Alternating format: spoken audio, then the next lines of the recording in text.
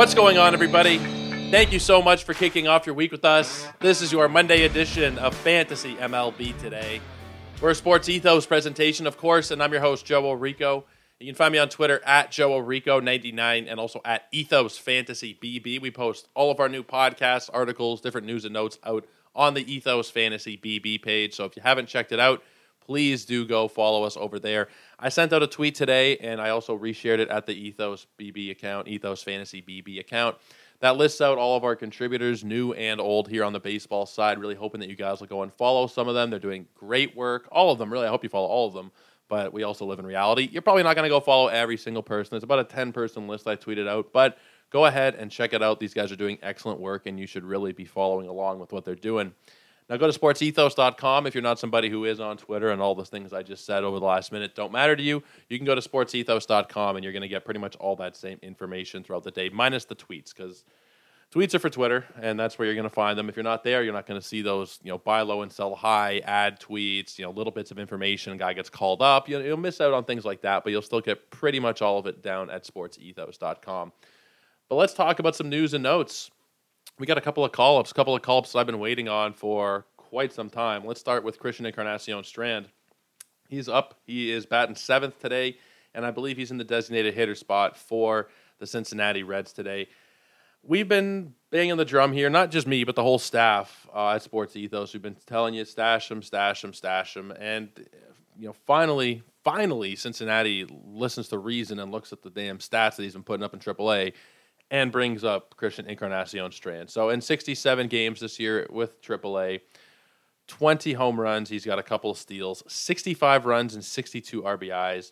He's batting .331, OPS over 1,000, 10% walk rate, strikeout rate just over 20%. Very winnable profile, very fantasy relevant kind of profile, especially when you factor in the lineup that Cincinnati has, because it's excellent. It really has become so excellent. To the point that they came and play Spencer Steer. Spencer Steer is the one who is sitting on the bench today. Spencer Steer, who is a top 100 fantasy player this season. He's a little bit, in a bit of a rut right now. It's been a cold week or two. But he's the guy who is the odd man out here. It just goes to show the depth of this lineup. He's a top 90 fantasy player. He's been excellent for them. And yet he is not somebody that is cracking this lineup. That's just how good it is. So Strand, he's batting behind Ellie De La Cruz, TJ Friedl, Matt McClain, Jake Fraley, Jonathan India, Joey Votto, and then it's Strand, followed by Tyler Stevenson and Will Benson. You have a great lineup around him. Absolutely fantastic. I don't know if he's going to play every single day, and likelihood is he probably won't. They got 10, 11 guys they want to be rotating into the lineup on a pretty regular basis. So Strand, you're going to see him 5 days a week, probably four to 5 days a week, assuming it's a 7-game week. He's going to miss 1 or 2 games. But considering that lineup, all that great talent around him, and the ballpark, arguably the best home ballpark in baseball, there's not a lot of reason you can give for me right now that would say, let's stay away from Strand. No, he's got to be added pretty much everywhere. He's up to 46% rostered on Yahoo. He's going to keep going up and up. Now, it's been about 20% over the last day. He's gone up 19 to be precise. But that's just going to keep going up and up. Right now, he's got first base eligibility over on Yahoo. And I think, depending on your platform, he might have third base eligibility. He has played there a little bit as well.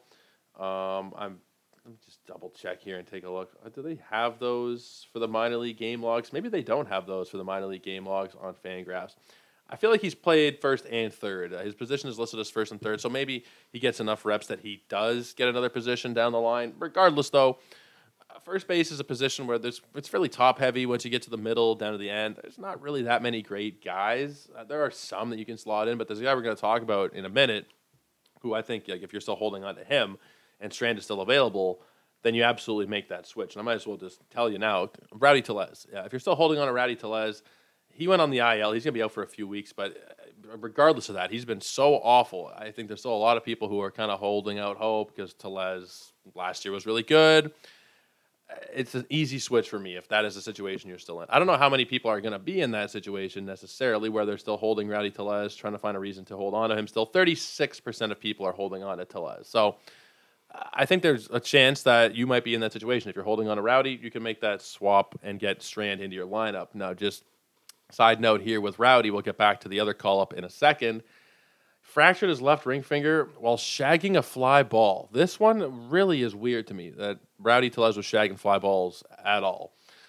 I don't know why you need your first baseman to be out running around the field shagging fly balls, but he did, and he somehow managed to fracture his ring finger, his left ring finger. I don't really understand how this is even possible. Like, I'd like to see a video of him doing it somehow, because I am curious as to how did you even do this? He's left-handed. He fractures his left hand, so he's going to try. Is he shagging them barehanded with his throwing hand? I don't know how this is even possible. But, if you were still kind of on the fence about Rowdy Tellez, this is enough for me to say, to hell with it. It's another 4 weeks he's going to be out, 3 to 4 weeks. Regardless if it's 3, if it's 4, if it's 5, if it's the whole season, if it's next week, he's been so bad. There's no need to be holding on to a guy like Tellez who's not producing.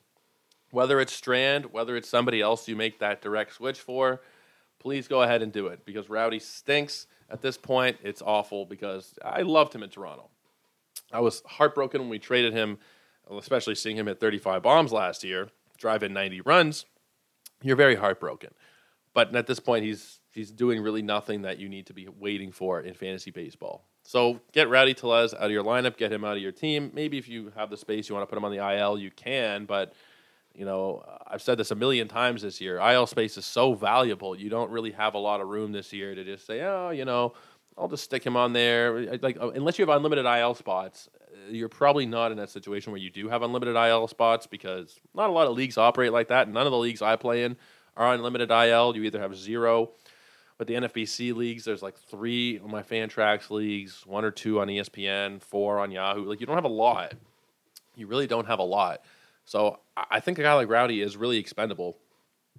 Again, whether it's Strand, whether it's somebody else, you can be finding better players at the first base position than Rowdy Tellez. And if you're looking, I'm looking at right now at a 10-team waiver wire, Jose Abreu's on it, CJ Cronenworth, JD Davis, LeMahieu, Josh Bell. It's not amazing. Spencer Torkelson, Nolan Jones. It's not amazing, but there's certainly a lot better options than Rowdy Tellez. Let's talk about the other guy who got called up here, Grayson Rodriguez. Grayson Rodriguez, before the season, I was so sure that we were going to see a great Grayson Rodriguez season. Not that there was really that much reason to be that convinced. I mean, he was a top prospect. It's not like he was just some random dude in single A I was, very high on. He was one of my most drafted players because, the prospect status was just exceptional. Like, if you look at everything he did across all the levels of the minor leagues, brilliant. Absolutely brilliant everywhere he was. In the majors this season, he was not very good. He was also unlucky to some extent. 372 BABIP allowed, only stranding 67% of base runners. He had a 390 xFIP. Everything else was above 590. FIP, xERA, ERA, 593, 602, 735. His Sierra was 410, which, Sierra and xFIP are the ones that do give you kind of a better idea generally of what's going on. And those are the ones that were more in line with what you'd expect. Not amazing, but still pretty good. Grayson Rodriguez, I don't know what to feel exactly, because when he went down to the minors, he was excellent. When he was up at the major league level, he was still good. The results weren't there. You wouldn't even think he was good, because his ERA was 7.35. It's hard to look at that and really say he was good with 174 WHIP, but he wasn't that bad. The strikeouts were generally there. 26.5% strikeout rate, 10% walk rate was a little high, but he's always been a little on the higher side for walk rate anyway. I think that, honestly, we're going to see a much better version of Grayson Rodriguez. But I don't think this is the week where you're going to likely see it, because as of right now, I think that this is set in stone. I'm fairly certain that it's set in stone that he's starting twice this week. He's starting today, so he should be starting twice, against the Dodgers and then at the Rays. That's not good. I don't think I need to tell you guys that that's not good. The Dodgers are one of the better offensive teams in baseball. Not top tier, upper echelon most of the time, but there's certain stats like runs per game. They're very high. OBP, they're pretty good. Slugging, OPS, home runs. They're not the greatest in terms of team batting average, team hits per game, but they do generally tend to score runs. Could be a little scary. The Rays definitely are a little scary. Even though they haven't been as great recently themselves, they're still across the board a top 10 offense. So I'd say start them in a lot of circumstances, specifically in your deeper leagues where you really don't have that many options. And if you were waiting for weeks and weeks and weeks and weeks and weeks to stash Grayson, for Grayson to come up, Now he's up. Now he gets a two-step, but the starts are a little too hard. I don't know that you can justify even holding him on your own team at that point if you're not going to start him in those deeper leagues. So I'm talking 14, 15 team leagues and deeper. If you're not starting him in a 10-team league this week, no one's going to hold it against you. I don't think you really need to with those two kind of matchups, a weekly 10-team league. I don't think you really need to. But the deeper the league goes, anything deeper than 12 teams, essentially, he's a must start. Even in the 12, I think you could go either way. There's pros and cons. I think, honestly, I'm just going to start him wherever I have him at this point. I still held on to him in a couple of my NFBC leagues because there's just really weren't that many great options, even when he went down. Are there some guys you could potentially stream? Yeah. But I just didn't really want to give up on the potential upside of Grayson. And even though it wasn't amazing when he was up before, I think we're going to see better results down the stretch now that he's had more time in AAA. He's had a taste of the Major League batting at this point now. He knows a little bit more about what to expect. And I think, like I said before, he was really unlucky when he was up the first time. I don't expect that to really continue the same way it did. He's a rookie. You never really know, but he's got a great team behind him. It's a tough week, so just bear with him. And if someone drops him after today because he has a bad start against the Dodgers, more likely it'll be if he has a bad start against the Rays later in the week because, let's say he has a decent start today, bad start later in the week, people will cut him. If he has a good start today, bad start, I guess it really does depend on the individual fantasy player. Some people will hold him regardless. Some people will drop him after today regardless. I think if you see people sending him back to waiver wires after either of these two starts, you got to be rushing to grab him because the potential is really there for one of the stronger second halves that we could see from a starting pitcher in baseball. He's up right to start the second half. It's about as good news we could have hoped for out of the break. So I think that we need to, well, I guess it's been a couple days, but essentially he's starting in the first round of starts after the break, which is about as good as we could have hoped for with Grayson. Go and pick him up if he is sitting on the waiver wire. If you're debating starting him, again, the shallower the league, the easier it is to sit him. But I have no problem starting him in a lot of different places. Let me take a look real quick at Yahoo and see what the number is. 52%. Jumped up 18% over the last week. You can still get in on him. Again, maybe not the smartest move to stream tonight if you're in a daily league, but pick him up and put him on your bench because I think that there's a lot of value in him there as well. Just as, somebody that you can start for future weeks, just maybe not for this week. I think there's a lot of different ways to go about it, but one way or the other, he should be on your roster. At this point, absolutely. Whether you want to start him or not, he should be on your roster. Let's talk about one more bit of news. Josh Donaldson going on the IL.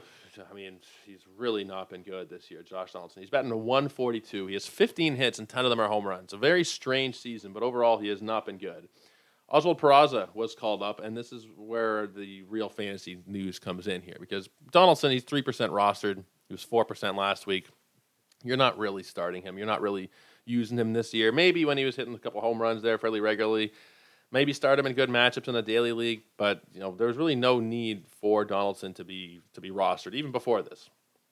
Now, I mean, there's really no need. But those 3% of people holding him, send him back to the waiver wire. Maybe you just stop playing at this point. Maybe that's why it's even 3%. But regardless, Donaldson isn't really the news here. It's Oswald Peraza. Peraza has a lot of potential to be a really good fantasy player who potentially has a couple positions of eligibility down the line. Second, short, third, potentially. I'm not really sure exactly what they're going to use him for. And I think Volpe's going to be generally used mostly at short. I honestly don't know about Gleyber Torres at second because I don't think that they particularly love Gleyber Torres.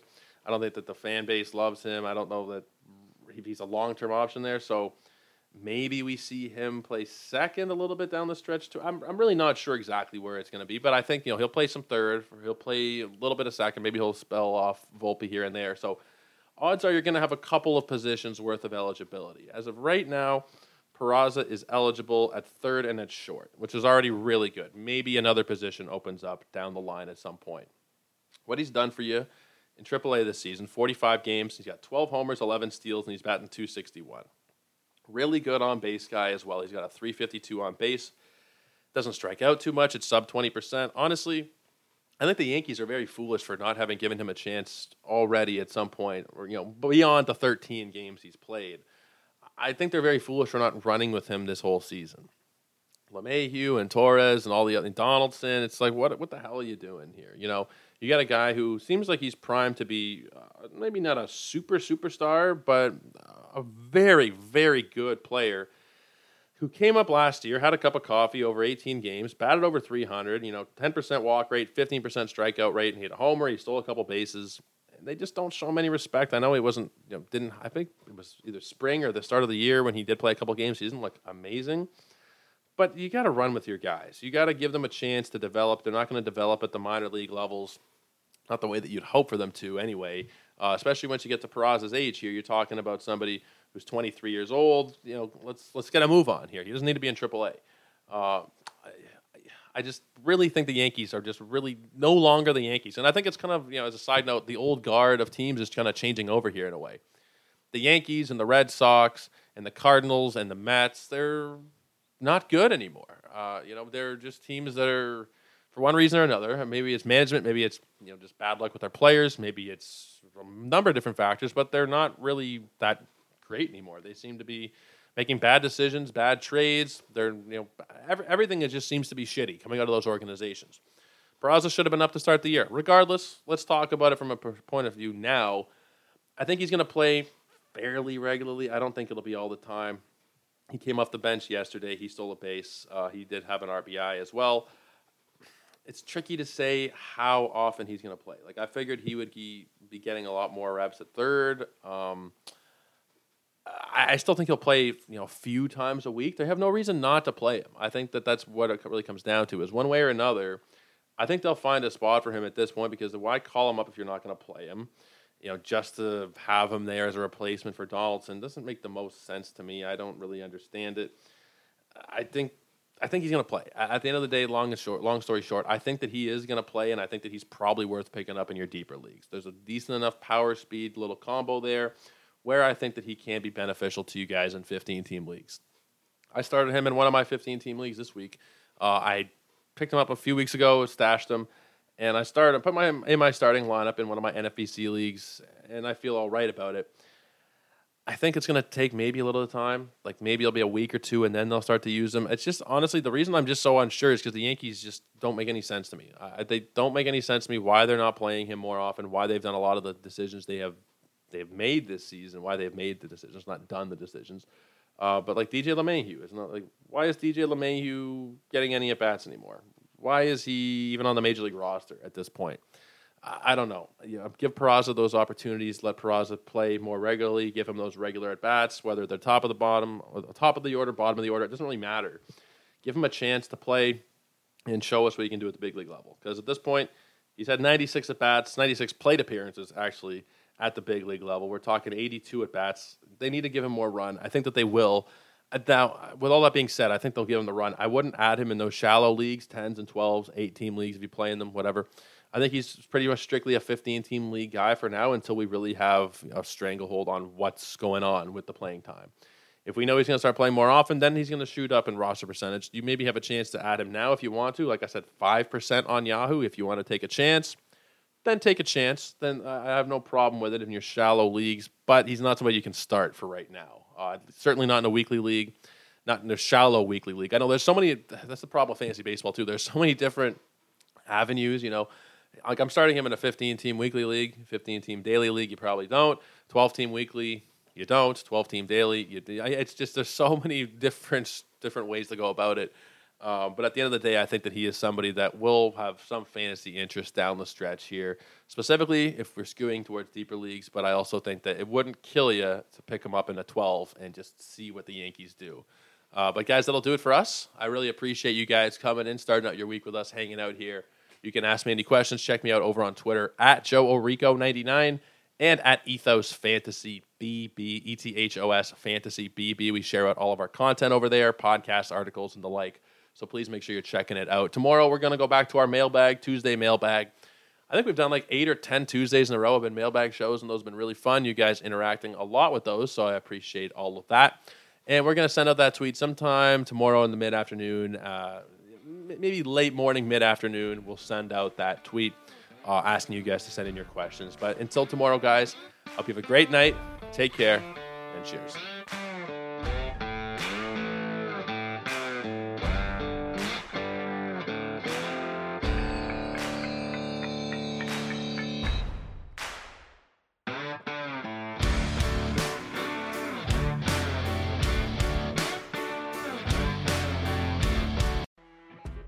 You know when you're listening to a true crime story that has an unbelievable plot twist that makes you stop in your tracks? That's what our podcast, People Are the Worst, brings you with each episode. I'm Rachel. And I'm Rebecca. We're identical twins who love true crime cases that make you say, didn't see that coming, and we hate the people responsible for them. Listen to People Are the Worst now on Apple, Spotify, or wherever you get your podcasts.